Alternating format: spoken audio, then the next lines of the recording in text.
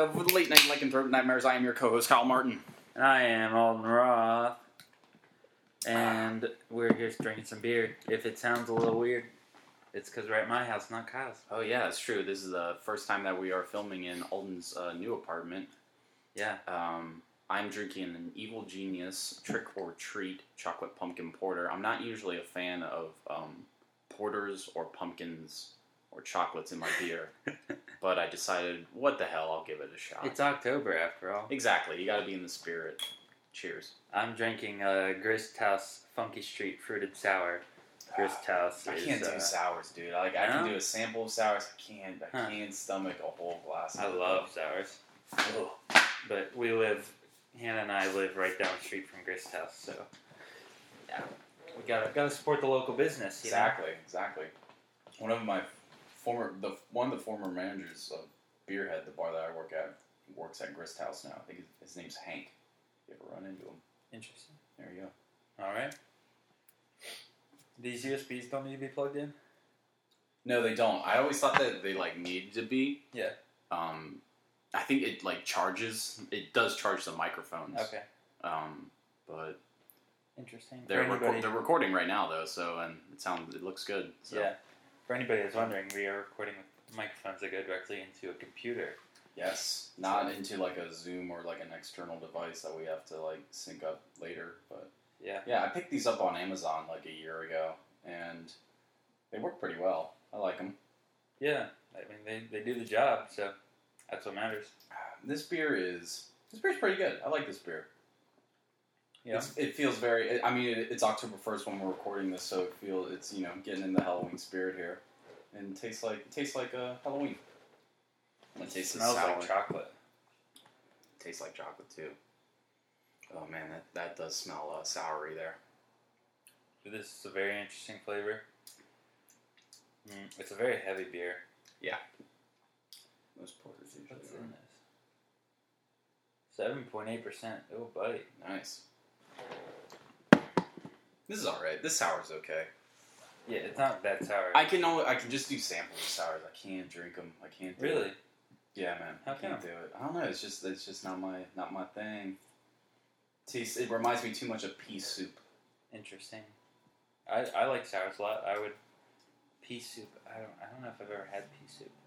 You've never had pea soup? Not that I feel can think everyone of. grows up with pea soup at some point in their life.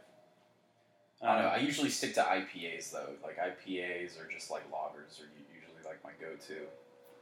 I'm so IPA'd out. I can't do more IPAs. Can't do it? I mean, I like a good IPA every now and then, but there was a solid 6 months, maybe a year, where I was just drinking IPAs all the time.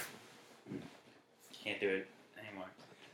When I first drank an IPA, I was like, what the hell is this? I never want to drink this again. I can barely get through this beer. Fuck this. This is stupid. And I found myself drinking another one. I was just like, nah, not for me. And I found myself drinking a third one. I was like, oh, yeah, this ain't bad. And then I kept drinking them and drinking them. Now it's all I drink are IPAs. Interesting. I really like seasonal beers.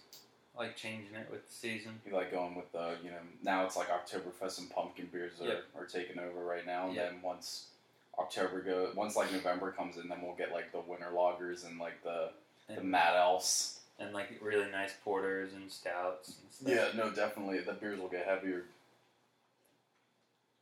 Yeah, you gotta have something to get through those long winter days, It's especially in Pittsburgh. But anyway, alright, we bullshitted for 4 minutes. What's going on, Yeah, what's going on? I had a very eventful, 24 hours, actually. It was very interesting. I told you about it, and I was like, should I tell the story on the podcast? And yeah, tell the viewers. All right, yeah. Don't name names. Don't get exactly. I'll replace the names. Yeah. I'm a bartender at Beerhead in Pittsburgh, so everyone should come on out. Yeah. You're listening. Beerhead. They've got so many beers. 650 beers, 50 on tap, 600 in a bottle. So many beers to just shove in your head. It's amazing. It's pretty great. I love my job, but I went climbing with Alden yesterday in the morning, and it was afternoon. It was 12 o'clock, so afternoon technically. But I get done and I had to rush to work because I had to be at work at 4 o'clock. So I got home around like 3:30 and showered real quick and then got dressed and wandered on over to work. And it was a Steeler game yesterday, so it was, just pack-to-pack wall of, black and yellow. And everyone was already pretty, hammered at that point, So I was just like, all right, this is going to be my life for the next, solid 6 or 8 hours. And so, you just go with the flow and you do it, and, you make a lot of money. So I got no complaints. Yeah, exactly. I got no complaints. But, so what was this? The start of the night was, there's these 2 girls that came in the bar, both blondes, and the one girl brought this game with her. And it was called Bean Boozled, which it's basically Russian roulette with beans. So one bean is like a normal tasting bean, and then the other bean is like dog poop or moldy cheese or like feet. So these are like a little different from Harry Potter flavored beans. I don't know what that is. I've only seen the first 2 Harry Potters all the way through. You are terrible. I didn't grow up with them. It wasn't my wave, bro. You didn't read books, Kyle? I didn't read those books. What books did you read? I was reading Hemingway and Fitzgerald. I was a serious kid. No, I never got into those books. No, I never got into movies. Never got into books. That was like my sister's thing. I remember my sister had all the books and everything. Yeah. She read them, and I think because my sister was into them, I was just like, fuck that. I was like, fuck that. But no, I think I could be misremembering the name, but it was like Bertie Bott's Every Flavored Beans. Okay. And it had flavors like boogers and vomit and stuff. Gotcha. And then like weird ones like horseradish and buttered popcorn and stuff like that. All right. Yeah, it's probably like a riff on that. Yeah. But there was no dog poop or anything like that. It's Harry Potter. So she had this game, and she was just like, she asked me to play it, and I played it, and I got a regular tasting bean the first time. I was just like, I don't get this game. Like, this is weird. Like, whatever. But I was like, thank you for the bean, though. And then I went about doing my job, and then she started going up to all the bartenders, asking them to play. And then she started going up to, like, all the people around the bar and asking everyone to play. And, like, everyone was, like, getting real into it. Was she just hammered? No, she's just a very social person, Interesting. Yeah, which is, it was cool. I mean, she was slamming beers, but she just came off as a very, like, hey, play this game. It's cool, Yeah. So I go to play again. She, like, calls me back, and I go to play again, and I get moldy cheese for the second one. I ate it because I'm not gonna be no bitch and spit it back up. So. And then that's disgusting. She went up. So there was this one guy at the bar who was just hammered. He walked in. He seemed fine. I served him 1 beer. He drank a Bell's Two Hearted Ale, and then he just got like louder and more belligerent and shit. I'm just like, dude, you had 1 beer. Like, what the fuck, dude? I guess he was drinking before that, but still, man, it's like you drink 1 beer at a bar, and then he's just going. And like the Penn State game was on, and he's just like yelling about the Penn State game. I'm like, bro, shut up. I went up to him. He went up. Whatever. Like, you're yelling at a bar, whatever. That's like that's not a uncommon thing. But then he started. He said, they just stay around with their fucking cocks in their hand. He just started yelling cocks and shit. I go up to him, I'm like, bro. I was like, I motioned him to like lower his voice. I was like, take it down, bro. And he's just like, oh, sorry, man, sorry. But then he just got louder again. And I looked at him, I was like, God. I was like, you fucking yell one more time, I'm throwing your ass out. And he's just like, oh, sorry. And then he finished his beer. And then he said it, you know how like you put your beer like, towards like further into the bar if you want like another one. Yeah. And so he did that, and I was just like, fuck this guy, I'm not giving him another beer. He's cut off. And so he's waiting there for a while, and he's still loud as shit, but like, and then he's like, he crushes, because it was a can, so he crushes his beer, and he goes, guess I'm not getting served. And he said it while I was walking by, and I turned, looked him dead in the eye, and was like, yeah, I'm not fucking serving you. And I went about my business. These are the things you can get away as a bartender. Yeah. And so, but anyway, he was in the middle between that. He was like drunk and belligerent and shit. And the girl, Jasmine, she goes up to him and she's like, oh, hey, want to play Bean Boozled? He's like, what's Bean Boozled? And she starts explaining it to him, and he's just like, well, if if I throw up, if I don't like it, and if I throw up, I gotta throw up down your shirt. And he just kept like repeating this, and she's just like, and she's playing it off cool. There's a rule, like the rules were like on the box. It was like it came in this little box, and she just goes, "Look, rule number 2: you can't be a wimp." And she kept like saying that to him. She was playing off. She was like handling her own against him. Yeah. But they kept repeating. He's just like, "I gotta throw up down your shirt." He's just being like an ass about it. I go up to him. I'm like, "Dude, quit it right now. All right? Like, no one thinks it's funny." Yeah.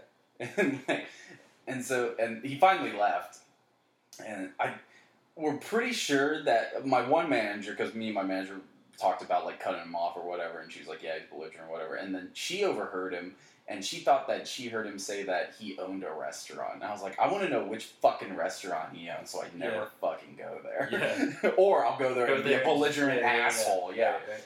And so so they leave, and then my friend my friend Matt, he bartends at the bar as well, and he's a very shy guy, I would say, towards women, you know, and so we're always like on his ass to like, you know, you should, dude, you need to like just go up to girls and just start talking to him. You just talk to him. He's very he isn't good at like motivating himself. Yeah, exactly. Yeah, and he's very shy. Yeah. And so every chance we get, we're just like, go up and talk to someone. And I saw that she was very open, and so I was just like, Matt, go up to that girl, go up to those 2 girls, and just say, hey, I want to play the bean game. Yeah. And so that motivated him enough to go up there. And so he goes up to him and he starts playing the bean game. And he starts talking with Jasmine for like the longest time or whatever. And I was just like, good for you, Matt. I was like, proud of you. You know, you do you. Yeah. And then he ended up going and drinking with some of the other like servers and bartenders that got off. We usually stay and drink beers afterwards when we're done with our shift. So he went out to the patio and started drinking with them, and the 2 girls remained at the bar or whatever. And they drank for a while and everything, and then I went to go close their tab out, and Jasmine, the one with the game, she goes, are you single? And I'm like, yeah. And she's just like, and she just writes down her number and hands it to me. And it's like that's happened to me once before bartending, and I was just, and it's like it's such a weird thing when it happens to guys. With girls, it happens every day basically. You know, sure. Them getting like hit on and like, you know, guys being like, go get your number. They give them her number or whatever. Yeah. But I feel like with guys, it's like when that happens, it's like, what? Like, oh my god, like my wow. And so, have you ever seen Good Will Hunting? No. Okay, so there's a scene in Good Will Hunting where, I'll just explain what happened. So I get her number, and I'm like, I think of this scene from Good Will Hunting. I'm like, I have to do this to Matt. Like, right, I was like, it's a dick move, but I have to do this to him. Yeah. So I go up to him in front of like all of our coworkers, and I go, Matt, do you like apples? And my friend Johnny, who's a bartender at Beerhead, knows the scene. He knows Good Will Hunting, and he knows what scene's coming up that I'm going to reference, and he just goes, holy shit! He's like, my man! And then he got quiet because he was like, go! He's like, go! And Matt doesn't know what I'm doing, and he's just like, what? He's like, what? And then I go, well, I got her number. So how do you like them apples? And then everyone just started laughing. I'm like, I'm sorry, Matt, but I was like, I had to do it because like I thought of that scene, so I had to do it. And so I walked back or whatever, and I'm like, okay, whatever. Like, I feel weird getting a girl's number that has, like, been drinking, because I'm just like, you're drunk, or you might be drunk, so it's just like, why are you giving me your number, you know? Right. So, anyways, I bartend for the entire night. I worked until, like, midnight or 12:30. And then I got off work, and then this whole drama between these 2 coworkers escalated in a very negative way, where one of our coworkers pushed the other, they fell over, and then just threw the biggest fucking tantrum in the world. Like, threw chairs into the street, threw a fucking barrier into the street, tossed a huge-ass trash can, just pushed it themselves into the street. Yeah. It was insane. I'd never seen anything like that before, and I was like, my god, dude, like, you gotta get fucking therapy or something, man. Yeah. You can't be hanging on to that shit, you know? That's not good. And I literally had just gotten my beer when all that happened, and I was just like, god damn, man. And Tiff was just like, my general manager was just like, everyone's gotta leave, you know? And so I was just like, I chugged this beer, And then I started walking back to my apartment, and I was just like, should I hit up that girl that gave me her number? And I was like, like, it's almost 1 a.m. I was just like, I don't know. And I'm walking, and it's like a 15-minute walk to my apartment, so I'm like, debating this like the entire time I'm walking back, and I'm like, fuck it, whatever, I'll text her, So I just sent her a text, just being like, hey, if you're still out, we can grab a beer, if not, whatever. And she's just like, come to Rivertown. And I was just like, okay, guess where I'm going.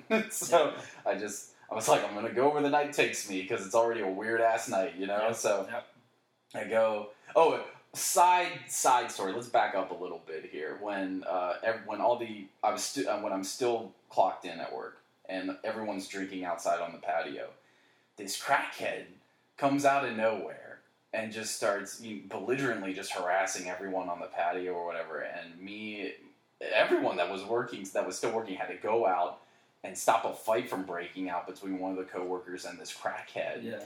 And had to call the cops. Cops never showed up, so good job, Pittsburgh Police Department. Yeah.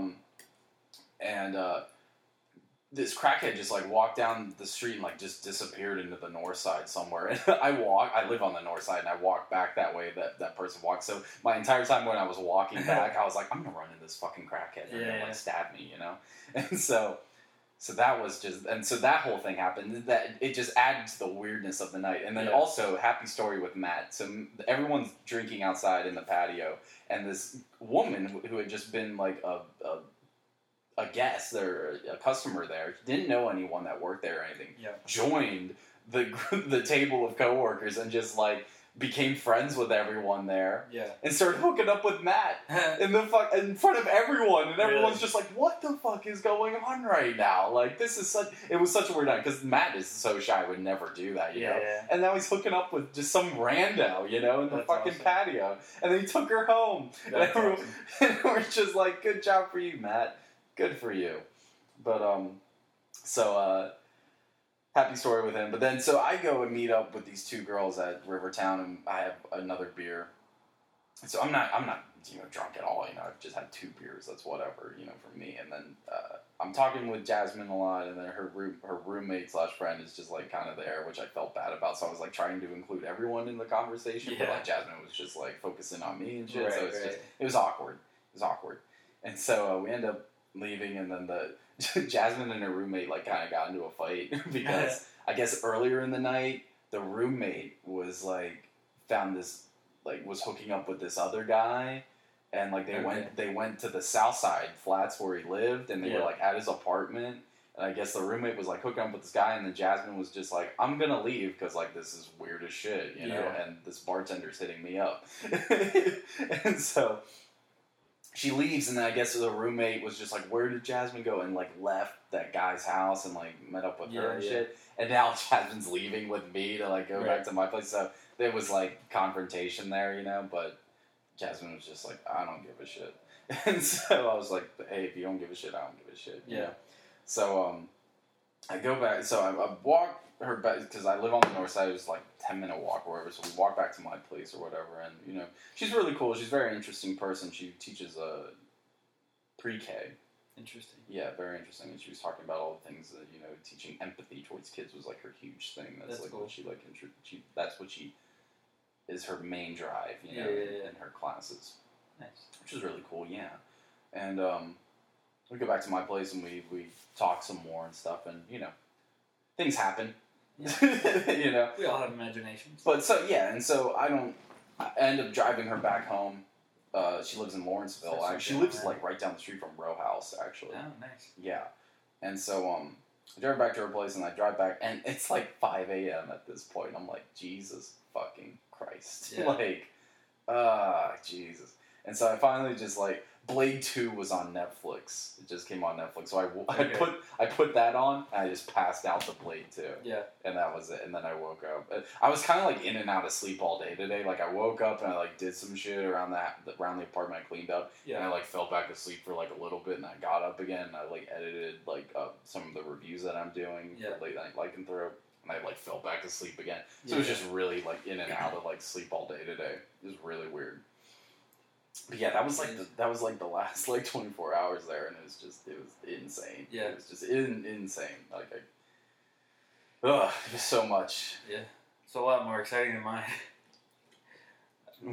Worked. Yeah, I worked, and Hannah and I did a lot of house planning last night. Yeah. Nothing exciting. Like, just like decorations like around the house and shit? No, just, I mean, we don't have a bed frame yet, so it was like No, true. figuring that out. We're going to try to like build one out of, what's it called, wood pallets. But Okay. Do you have wood pallets? we've got about 12 of them. Oh, that's right. I saw nowadays. one of your dailies. Yeah. Yeah. You got a bunch. Yeah. That's right. So, just haven't had a chance to do them yet. But yeah, we were like, we're going to Colorado in a couple of days, and so she was freaking out about like the house not being ready before our first big trip.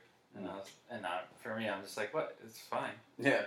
It's livable. Nothing wrong. There's nothing wrong with this house. No, not at all. But she was really upset about it, so we had to figure that out late in the night last night. Not late for you though. It was like 11 o'clock. Oh yeah, that was still the beginning of my night. Right. So, how are you liking the apartment life so far? it's not bad. It's nice to have a bed, I bet. You know. Yeah, place I to mean, sleep. I like the bus. It was fun. I'd do it again. But I don't know. The best thing about the apartment is that I'm able to get into more of like, not necessarily a routine, but like good habits. Yeah.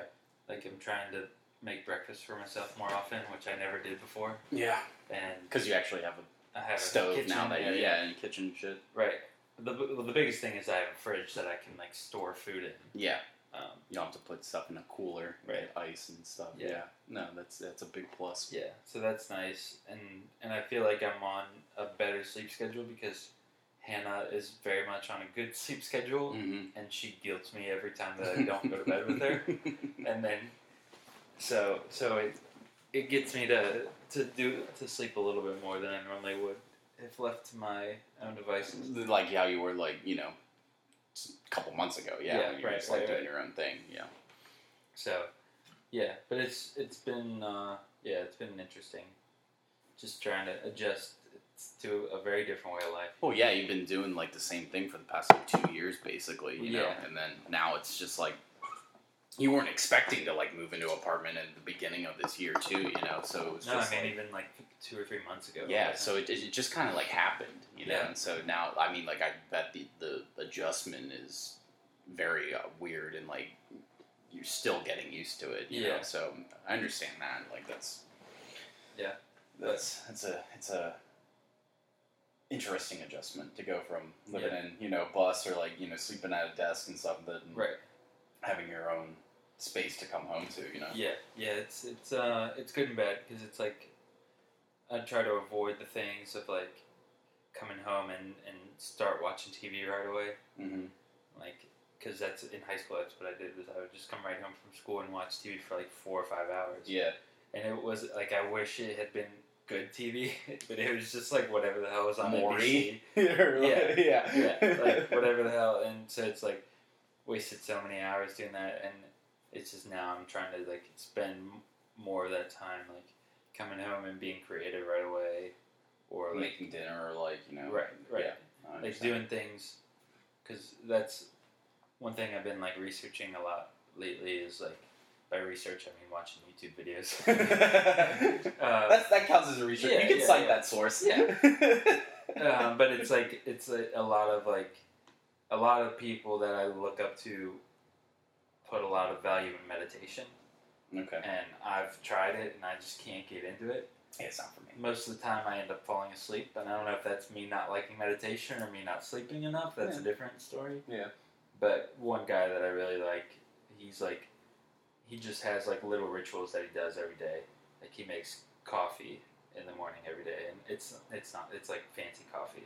Yeah. So he just takes that time to like just be with himself and like not be on his phone, not have any distractions. He just makes the coffee and then enjoys the coffee, and it's like 20 minutes of his day. But like that 20 minutes really helps him like focus his day. Yeah, it's a manual thing that has a routine that you know. It's all about getting yourself into a routine. That's really it, you know, and like that you can solely just focus on that one thing, and Right. in that you can just the rest of your day. When it's weird though, because I've always been like, oh, routines, those are the worst things ever. Those are for squares, and now I'm like, no, I actually see the benefit of a routine. Is you can be very productive and like, I don't know. If you set a schedule for yourself, you can be very productive. Like, Right. Instead of just being like waking up and being like, okay, what am I gonna do? Right. And then you waste a bunch of time just figuring out stuff to do. Yeah. You know. Yeah. So I understand. I understand the benefit of a routine too, and routine I think helps with like depression too. I'm sure it does. And if you like get yourself into a set schedule and you instead of just like wallowing, it does wonders. The thing I'm trying to do right now and focus a lot of energy on is like not holding all of the value I get day to day in like traditional productivity. So like accomplishing things. Yeah. But more of like the like, am I moving my body and like feeling good about like the exercise I'm getting? Am I eating properly? Am I like that kind of stuff? While also balancing like the amount of creativity that I. No, yeah, those are hard things. I mean, like with like working out, like how I feel like some people instead of like going on medication and stuff, an alternative is just like to have a very strict workout routine. Yeah. And like I see the benefit in that, and it's all about I think just a state of mind at that point. It's getting yourself to not focus on the things. Instead of focusing on like what am I doing with my life, blah blah blah, and you're being like, okay, I need to do 20 push-ups or whatever in this amount of time. So there's pros and cons to everything. Yeah, no, it's just really interesting. YouTube is opening so many different doors. Yeah, it is. But I mean, it's a good thing and it's a bad thing. I mean, YouTube has basically just replaced TV. People will just like watch YouTube like how they watch TV. Like you come home from school or whatever, sit down at the computer and watch YouTube for 4 hours. Right. So I mean, pros and cons. Yeah, I don't know. I'm not one of those people. I really like YouTube because I can like if I have like 6 minutes or 10 minutes or whatever that I'm like, okay, I don't want to like dedicate an hour to watching a TV show right now. I want to just spend like 10 or 15 minutes doing something. Then YouTube is nice because I can like get that some entertainment or some knowledge. Yeah, you can like if you have like an idea for something, you can like kind of like feed it like through that and like get some more. Yeah, no, definitely. But it's like I do miss the days of high school when I would just sit and watch 4 hours of TV. Mm-hmm. And when we had no responsibilities. Right. Yeah. That's what those years are for, though. Yeah, I guess. Come home and sit down and watch some TV. I mean, like I did the same thing. Where I'd come. I know, but yours were filled with so much better movies and TV. Yeah, I mean, yeah. I remember like coming home, and I'd watch George A. Romero's Land of the Dead like every day, like after school. That was just like my thing that I would watch. Mm-hmm. And like I've seen that movie like so many times since like after school. It's insane. I remember my mom made fun of me for this, and like my thing about like when I would get home from school is I would walk into the house and I would just like strip down to my boxers because I was like I just hated wearing clothes. I guess. Don't we all? It's stupid. Like why the fuck do we have to wear clothes? It's just I don't get it. Like why can't we just be around people that are naked? Yeah. Like what? Like when did it become such a taboo thing to be like, oh, a penis is that? Oh, we can't look at that. Or boobs. Oh my god, we can't look at that. Yeah, like what the fuck, dude? It's just like it's literally we live with it every day. Yeah. And we can't talk about it. That's what like astonishes me about like violence in movies. How like we're so desensitized to violence. Like superhero films, like, you see buildings crashing down, thousands of people are dying in those movies, but whatever, it's so glossed over, but Jesus Christ, if you, like, mention sex or, like, show a penis, like, you're the worst, kind of filmmaker in the world, your film is blasphemized. And also, it's such bullshit. Yeah, and, like, if you show female genitalia, then it becomes a porno, Yeah. Like, you show a dick, if you show like boob, if you show a woman naked in a movie, R-rated, whatever. Yeah, if you show a dick in a movie, NC-17. Or it's like graphic nudity. No, yeah. Like, what's so graphic about a penis? I know. But, like, and like, you can show an ass and get away with PG-13, I think. Yeah, exactly. But a man's ass. I don't think you can show a woman's ass. Yeah, because it's like, oh, it's sexualized. Right. It's just like, motherfucker, I was sexualized in, like, the 4th grade, you know? Like, Jesus Christ. If people would just, like, sit down with their kids and just talk about sex, honestly, you know? And it wouldn't be such a big deal, but people are just so weird about talking about sex, you know? Like, I mean, even, like, my house, you know, which was a very liberal household, like, just didn't talk about sex, you know? My dad never sat me down and was just like, all right, man, son, you need to wear a condom, you know? Right. You know, that just never happened, you know? So I had to learn that stuff on my own, you know? I always thought it was really weird in high school. The dress code was, like, girls couldn't wear skirts or shorts that were, like, higher than mid-thigh. I remember that, and it's just like, well, it's distracting, like... Right, they always blamed it as a distraction to other people, and I'm like, we shouldn't be blaming the girls for how they're dressing. Exactly. For distracting the guys. Yeah, we should be blaming the guys for being pieces of fucking shit pigs, you know? And this is the situation that we're in today with fucking Supreme Court nominees being accused of sexual harassment, you know, and a president that has sexually harassed women. Yeah. So, on that note, what movie did we watch today, Kyle? Today's movie is 2018's Mandy. Brought to you by nobody. Brought to you by... We have no sponsors. Hopefully Evil Genius, or I'm wearing a Row House t-shirt, so hopefully one day you will sponsor us. I'm wearing an Alaska t-shirt. Maybe the state of Alaska could sponsor us. That'd be so fucking cool. Yeah. This podcast brought to you by the state of Alaska. Yeah. Visit Glacier National Park. I think that's in Montana, Kyle. Is it? I think so. I thought Glacier National Park was in Alaska. I'm pretty sure it's in What national park is in Alaska? That's a good question. I felt like it was close. Whatever, I'm sorry. No, you get. I'll fact check you. Go ahead and riff for a second. Alright, so Mandy stars Nicolas Cage, directed by Panos Cosmatos, son of George P. Cosmatos. I didn't know he was a son. Yes, George P. Cosmatos directed Tombstone. Well, allegedly directed Tombstone. Okay. There's various sources confirm that Kurt Russell actually directed Tombstone. Okay. After the original director was fired. But so interesting side story with Tombstone. Tombstone was written and directed by, I forget this guy's name, and I'm so sorry, but he wrote it, and then he started filming. I think he filmed 2 weeks worth of footage, and then the studio fired him. And Kurt Russell took over that in between when the studio was looking for another director, and they fired the previous director. Okay. And then George P. Cosmatos, who is I mean, no disrespect to the guy, but I mean, he is a journeyman filmmaker. Nothing real special about him. Just comes in, makes a movie. That's it. You know, and that's his thing. I think and multiple sources since Tombstone has come out but George P. Cosmatos was brought in like the last minute to oversee the production of Tombstone as director. But various sources say that the creative side of Tombstone was handled by Kurt Russell during that period when George P. Cosmatos came in.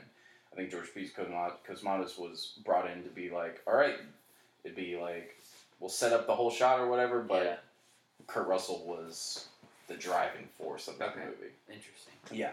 So, but Panos Cosmatos directed this movie. It stars Nicolas Cage, and it's the plot line of this movie is basically there's a couple who are terrorized by a cult. The wife dies, and then the husband seeks revenge. And that is literally the entire plot. That is. It does not get any deeper than that. No, not at all.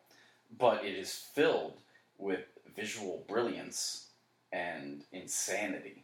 Yeah. Oh, wow, it was beautiful. Just let's start out with just like the look of this film and like the cinematography. Yeah. So I mean, amazing. Like you can't deny like this movie is a visual masterpiece. Yeah, it was really, really beautiful.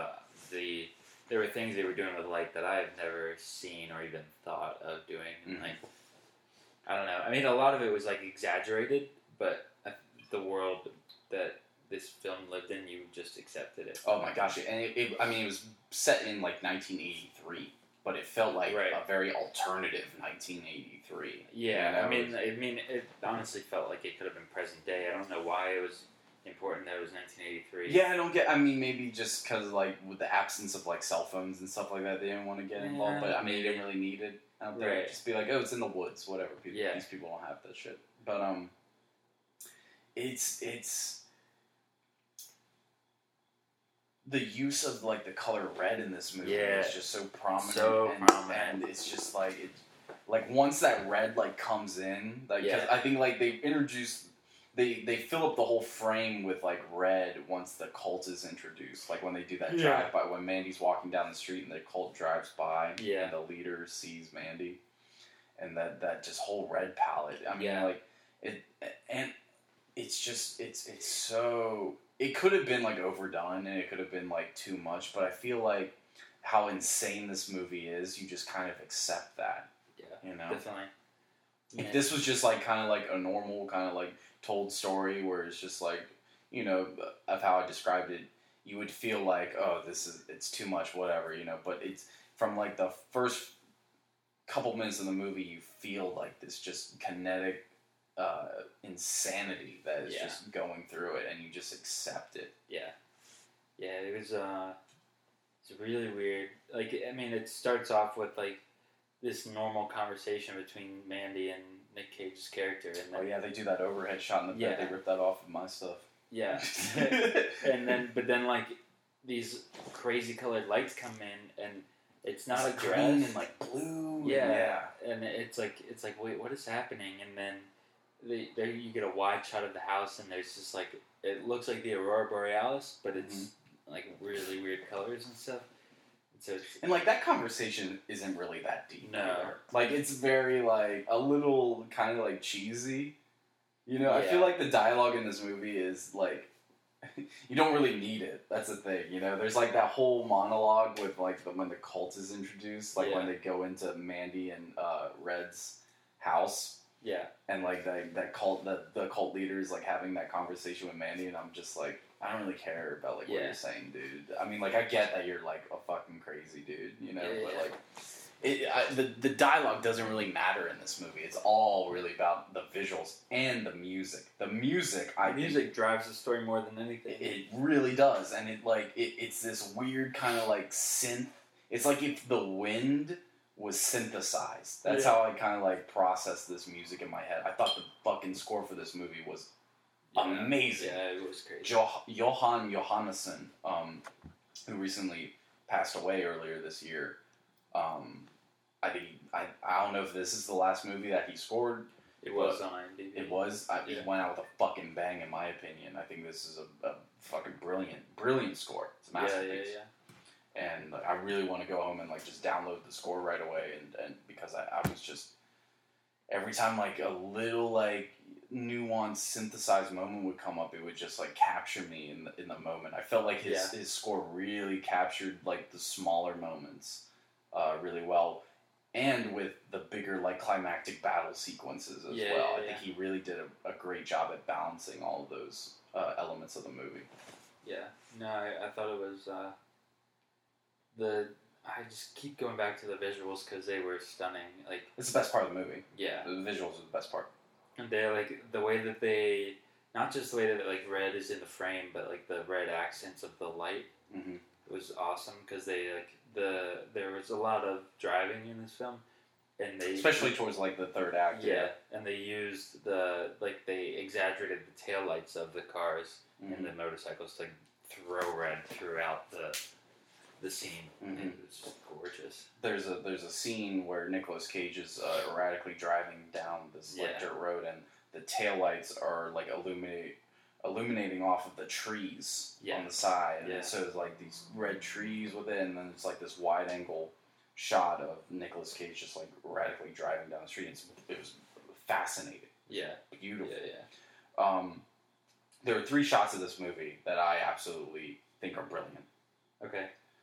First one is towards the first act of the movie when we're getting introduced to Nicolas Cage's character and the Mandy character. Nicolas Cage's character is named Red in this movie. Right. I don't know the actress's name. I need to look her up because I've never seen her in anything before. Yeah.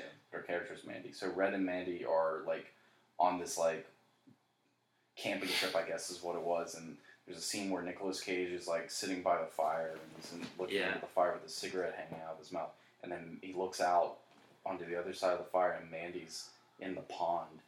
That shot was so fucking creepy. And dude, but I hated it. Oh my god, no! It's so she's just sitting there in the pond, like kind of like her head's like halfway out. It's like the water's like hitting like her mouth or whatever, and then she comes out of the pond, and Nicolas Cage is like just looking at her and like like gobsmacked, and then she's standing on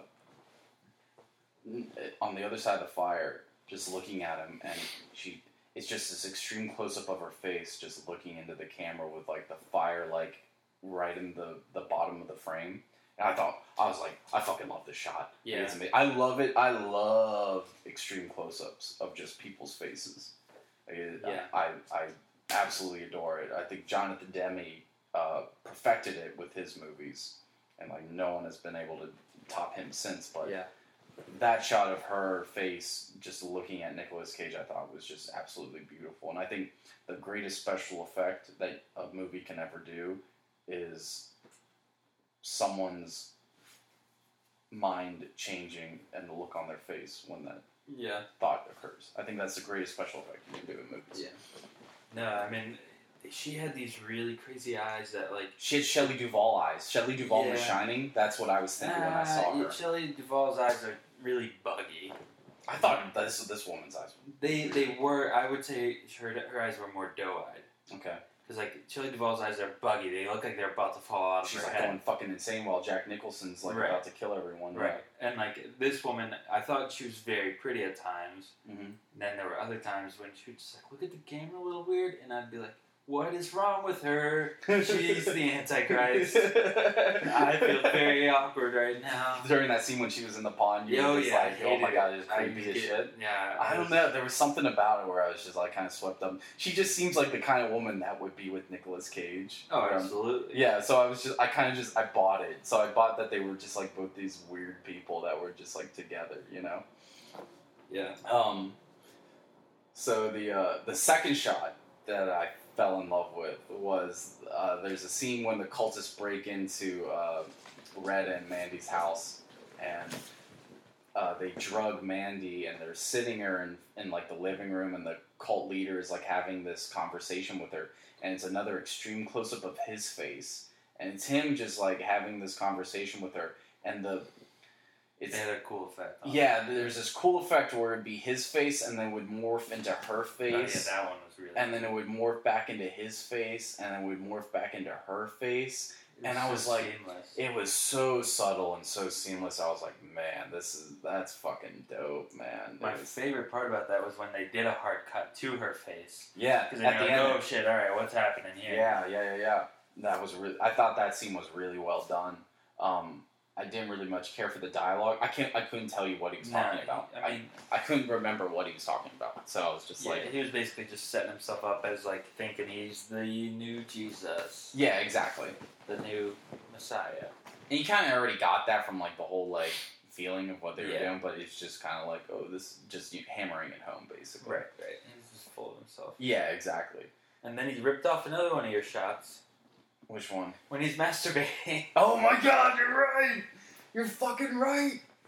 He ripped off my jerk-off shots. Yeah. That was fun. That was funny though when hilarious. she just starts laughing at him. Yeah. And he just starts like jerking off. And he's like, don't look at me! Don't look at me! Don't look at me! He just starts, I liked how they made him like, he wasn't just like this confident leader, you know? Yeah. They showed that he was like, oh, he could be like such full of BS. And then once like his ego gets hit a little, he just like fucking explodes, you know? So I like that a lot. So, and then the third shot I love the most about this movie is a scene after Mandy is burned alive. Spoiler alert. Mandy's burned alive. Nicolas Cage is like tied to a fence. He breaks free of the fence. He wanders back inside. He falls asleep. He wakes up in a panic, and then he goes into the bathroom. Oh, yeah. And it's just this wide shot of this bathroom, and Nicolas Cage just starts like tearing up the bathroom. He finds this bottle of liquor that had been like hidden in one of the cabinets, and he just starts drinking it, and he just starts yelling and screaming. Ah! Yeah! And you're like, but here's the brilliant thing about this moment, is you're just like, oh, this is like a classic Nicolas Cage moment. He's just freaking out. And then he goes and sits on the toilet, and he's screaming, and then he just starts crying. Yeah. And you fucking feel for him in that moment, because he's so honest in that cry. Yeah. I felt like I was with him in that moment. I believed him. He went from being like, crazy Nicolas Cage to this guy just watched his fucking wife be burned alive for no reason. And I was so in that fucking moment with him. And I loved the wide shot. It was basically like a wide angle lens, and it pushed in on him into when he sat down. I loved it. I loved that shot so much. Yeah. I thought it was really good. The more like, there was a really cool shot when Mandy's being burned alive, and it shows she's like in a sleeping bag, I guess, and like you can see her teeth like through like some of the burnt like bag and everything, and oh my god, it was brutal. Yeah. And then like it's weird because like after Mandy dies, this movie just like this movie's very slow in the beginning. Shit. I'm sorry, dude. You good? I'm sorry, I just spilled a little bit. You want to get a paper towel? This movie's very slow in the like first 2 acts of the movie, and it basically sets up Mandy and Red's character, and it shows their like quiet relationship and quiet existence. Am I coming out? It's fine. Don't worry about it. Damn, dude. I'm sorry. There's paint on this couch, dude. It's not a big deal.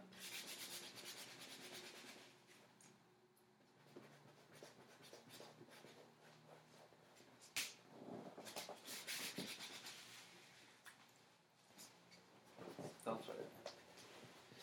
Kyle, just ruined my couch, guys. Just ruined the fucking couch. I'm sorry. No, dude, God it's damn fine. it. It's fine, man. It's really fun. Dude, there's literally glitter and paint on this couch. All right. Well, I helped move this couch in, so I picked it whatever. up off the street for free. I got a little bit on my jeans, yeah. I thought I drank all that. Okay, whatever. Okay, so anyway, the first, like, 2 acts of this movie are really slow. And once Mandy dies, this movie just, like, cranks up to fucking 11 on the Richter scale. Yeah. And, like, Nicolas Cage wastes no time in getting his crossbow, he makes his big-ass battle axe. Yeah. And then he just goes out and just kills motherfuckers in the most brutal way possible. Yeah. The thing I didn't like about that transition was that he had to go to a friend's house and pick up his crossbow and get special bolts for his crossbow. Yeah. And it's like, but this didn't add anything to the story. Yeah, Why did we need this? I think it's set. All it did was just explain who those biker guys were. Right. But That's all it did. It was just an exposition dump. Right. Was there no better way to do that? I liked how it was the guy from Predator, though. Oh, I didn't know that. It was the one, what's his name, who goes off to kill the Predator, and then he's, like, hunkering down, and then the Predator's right above him, and, like, blows his brains out. It was that guy. Interesting. And so, but yeah, that scene is pretty wasteful. Yeah. Didn't really need it. But I kind of like I would have actually preferred to like not explain who those bikers were and just leave it up to like they're just some whacked out fucking mysterious thing. And they like his explanation was like they started tripping on LSD and they liked it. Yeah. And then I was like, but wait, these dudes look like supernatural monsters. Like, yeah, they sound like supernatural monsters. Telling me this is all from the LSD? Yeah, I don't bullshit. buy it. Yeah, bullshit. It would have been cool if you could cut out that whole scene right there and then just like leave these like mystery bikers. I think it adds a lot more tension to it because then you're just like, what the fuck are these things? Yeah. Like they're not people. Like Right. they're not taking off these like leather like suits or whatever. You know. So I think you could really cut out that scene and you could just get to the point quicker basically. And also The tiger scene with that guy? Oh my god, I had no idea what the fuck was going on there. I think that was the guy that made the LSD. Yeah, that would make... I thought he was, like, had photographs at That's first. what I thought at first, but then, like, he licked his finger, Yeah, and he said something about, if the tiger's calm, that means it's good. yeah. So, no, he was definitely making LSD in there. Or acid or something. Yeah, Maybe. No, it was LSD. It was LSD. Acid and LSD are the same thing. Okay. But, yeah, that whole tiger sequence was weird. I mean, Nicolas Cage is wearing, like, a tiger shirt, like, throughout, like, the first 2 acts of the movie. I forgot about that. And then, but, like, I mean, it doesn't really... It only adds to basically he tells them where the cultists are. Yeah. That's really his only, like, Right. purpose in the movie. There's just, like, a lot of stuff that's like, did we need this? No, not at all. This movie's very pretentious. Yeah. Don't get me wrong. Like, it is a very pretentious Yeah. movie. Like, it takes itself way too fucking seriously at times. Like, I think if it would have been... If he would have taken, like, those existential scenes out of them, like, you know, thinking, like, that's, like, this grander thing, you could have had a way more fun time with this movie. Yeah. This movie wants to dig a little bit deeper than that. Does it succeed in that way? I think it's too weird of a movie, though. I don't think there was enough plot for it to either. No, not at all. And you're not... Like... I think you care about, like, the Mandy character. Do you really get to know who Nicolas Cage is in this movie? No. Not We really. don't get no. any backstory from him. He's just a lumberjack, and Yeah. he loves Mandy. I think Mandy was a little bit more compelling of a character because, like, we got to see, like, her, like, reading, like, this weird, like, fantasy novel and everything, and, like, hear Yeah. her side, and then we see her, you know, be killed or whatever, and then Nicolas Cage's character is just there to, like, fuck shit up in the third act, really, you know. Yeah, when I heard about the premise, I didn't really know about this film, but I was just Yeah. like, in my head, I was like, oh, so this is Nick Cage being like, I want to do a John Wick movie, but for me. Yeah. And then we saw it, and I was like, oh no, Nick Cage like saw Only God Forgives, and was like, I want to do Only God Forgives, but for me. Yeah, exactly. No, I love that you compared this movie. When you brought up Nicholas Winding Refn, that really, like, sent a light bulb off in my head. I was like, oh shit, like, yeah, dude, like, this is totally in, like, that vein of, like, Yeah. style of film. Because Nicholas Winding Refn really... Drive is such a weird, like, commercial film for him. Like, that's his most Yeah. commercial film. Right. And even Drive is, like, weird at times. Yeah, But it's yeah, not... for sure. It's not... There's a that solid weird. story to Drive. Though. No, there is. And there's a very I compelling... think that's because it's based off a book, but... Yeah, there's the... And Nicholas... And Winding Refn didn't write that script either. It was written by someone else. But like I've watched some of Refn's other stuff. I did like a project on him or whatever, and like Valhalla Rising is like a really beautiful story. Yeah, or a beautiful film, but like the story's like it's paper thin. Yeah, very paper thin. And then Bronson has like an interesting story. I don't know if it's good. I think Bronson has a very interesting character, and it has a great actor in that that role. But the entire movie as a whole, I don't think really works. But Tom Hardy in that movie is why you watch that movie, right? Yeah, and so and then like Only God Forgives, there's a semblance of a story. It's not much of one at all. No, not at all. And it's not a story that I like. You know? Yeah, I mean, there's no likable characters at all in that movie. Yeah, like, but even like I was saying this earlier, like I wish the whole time I was like, all right, Ryan Gosling's character is gonna start kicking ass soon. Yeah, and he just never did. And it was like, well, so nothing that I wanted from this film got fulfilled. Yeah, I mean, I think that whole movie was marketed as like they were gonna build up to this fight sequence between Ryan Gosling and the guy that plays the police officer. Yeah. Like that whole... I remember watching that trailer and like it ends on that shot of them like, you know, about to like punch each other. And so like... And that's what the movie feels like. It feels like a build up to this fight. Yeah. And then the fight happens and Gosling gets the fucking shit kicked out of him. Yeah. And it's just like... the fight lasts like, I think like 2 minutes and then it's over. And like Gosling's like beaten to a pulp. There was no fight really. He clearly never heard Rocky's speech. Never did. No, dude. I don't think this movie exists in the world of Rocky. No. But, yeah. this film feels very much in line with like Only God Forgives. Yeah. It feels like I said when we were walking out of the theater, like you could play those movies as like a double feature, Definitely. and they would like line up simpatico. But I really liked in Mandy. It was like it didn't feel like action that Nicolas Cage could not have done. Yeah, Like everything that Keanu does in John Wick, you're like, oh yeah, Keanu's just amazing. Of course, he can do all this yeah. shit. Did you see that video of him like at the gun range, like firing all those Yeah. guns? It's just like, dude, Keanu could kick everyone's ass. Like Right. Keanu is John Wick. But if you like try to throw Nick Cage into John Wick, Oh, yeah, no it's fucking just way. like it's just not believable. Yeah. But you put him in, he's like John Wick or as Red. Was it Red Miller? Something like that. Red. Yeah, that sounds right. As Red, he's just got this giant axe, this scythe as like the Reaper or whatever. Yeah.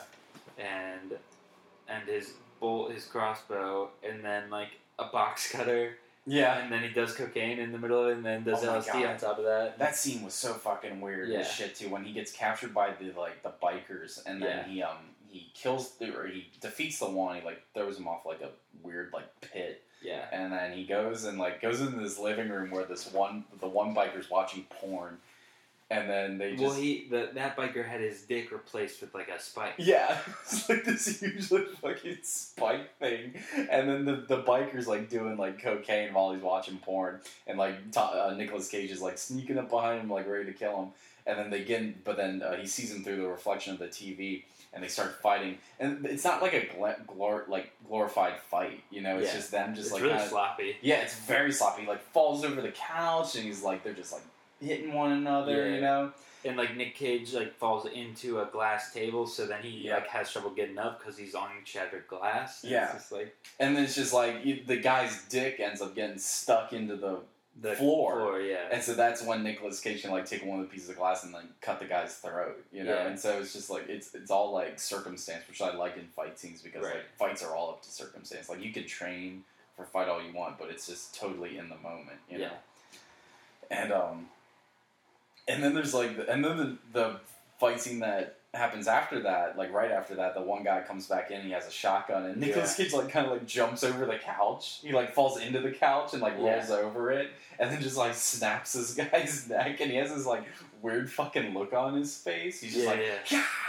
It was just like what? And then he like picks up the cocaine and like does a line of coke, and then it's just like what the fuck is going on? Yeah. And then he finds his like jar, and then it's cool because he finds his axe that they like hung up on the wall, and then he like finds his crossbow or whatever, and then he just finds this weird jar, and it's the LSD that these guys were on that made them so like fucked up, and he dips his like finger into it, and he just does like a little dab of it, and he just like there's this weird sequence that just happens where it's just like all these weird flashes and shit, and it's just.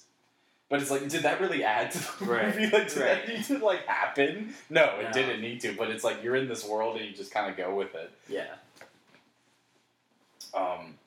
And like the scenes, like the cartoon scenes, it's like dream sequences. Yeah, It's just like what the fuck is it? Like I get it because the wife was reading like this fantasy book, and so it was like trying to tie back into that. Right. And like she was like an artist. She did drawings and stuff, so it was that a little bit too, but.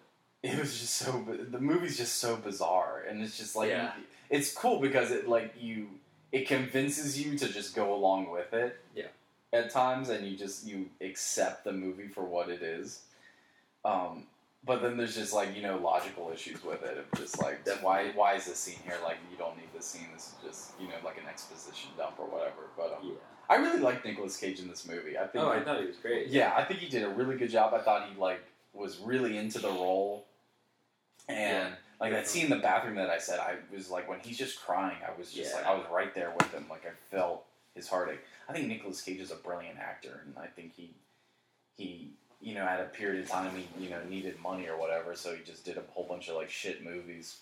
Yeah. But I watched this interview with him for Variety. Does this YouTube series where they take like actors or directors and they go throughout like their entire filmography. Okay. And Nicolas Cage did one. For Mandy's release, and so he went throughout like his entire filmography and talked about all of his roles.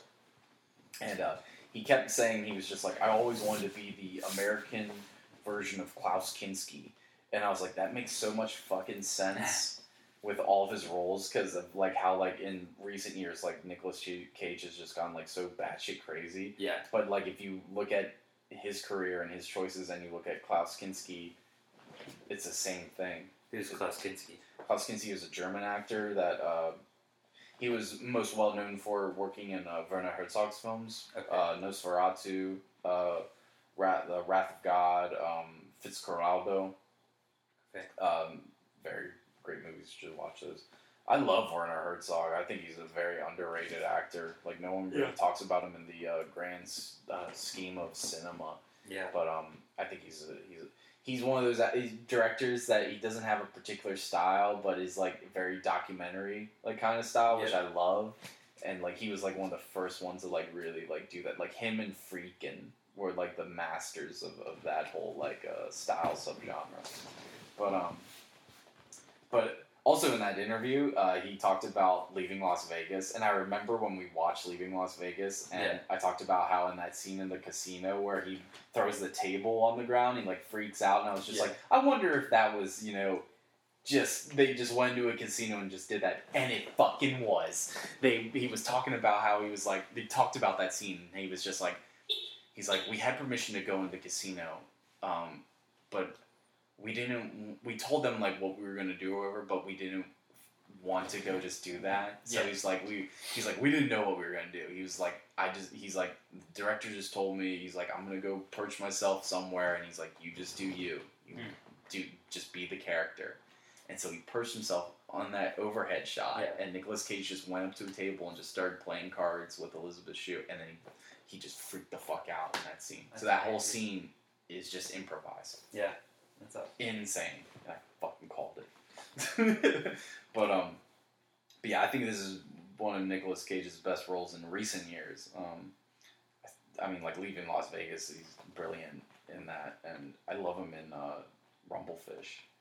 Yeah, Rumblefish is amazing. He has a very small part in Rumblefish, but he's good in it. But yeah, I think this is like one of his better films of recent years. Definitely. I like the girl that played Mandy. I'm awful that I can't. I don't know her name. I'll look it up once I'm done here, but I think it is. She was really good. She had this weird scar. Did you notice that? Yeah, like, on her cheek, I was waiting like, for that to like be more of a thing to be explained. I was just like, okay, maybe it's just like a character thing, like whatever. Yeah, they never really got into it. Yeah, and then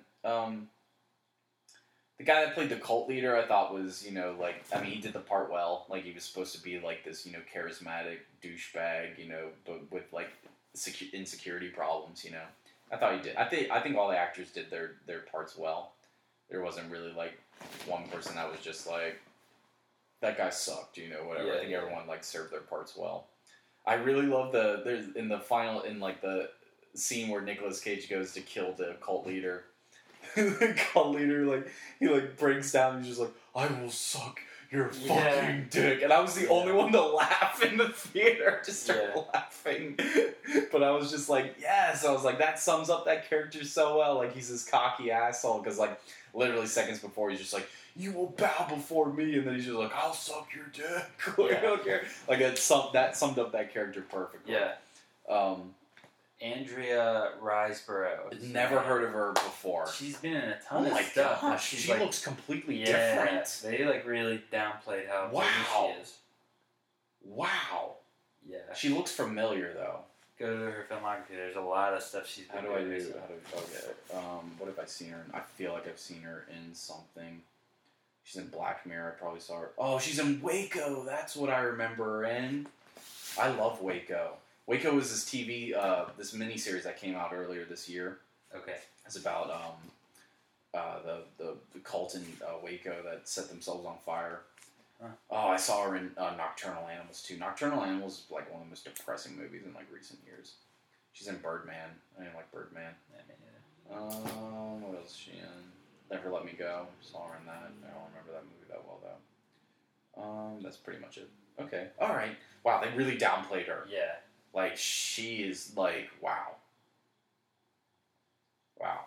Yeah. She's beautiful. Underrated. She's very beautiful. She's great in this movie, though. Everyone's great in this movie. Like the movie, visually brilliant, score, a fucking masterpiece.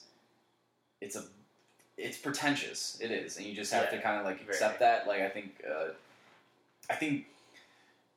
this is not like an insult to Cosmatos or anything, but there's like moments where you're just like he's just like smelling his own farts and just being like, so that's what my farts smell like. Yeah.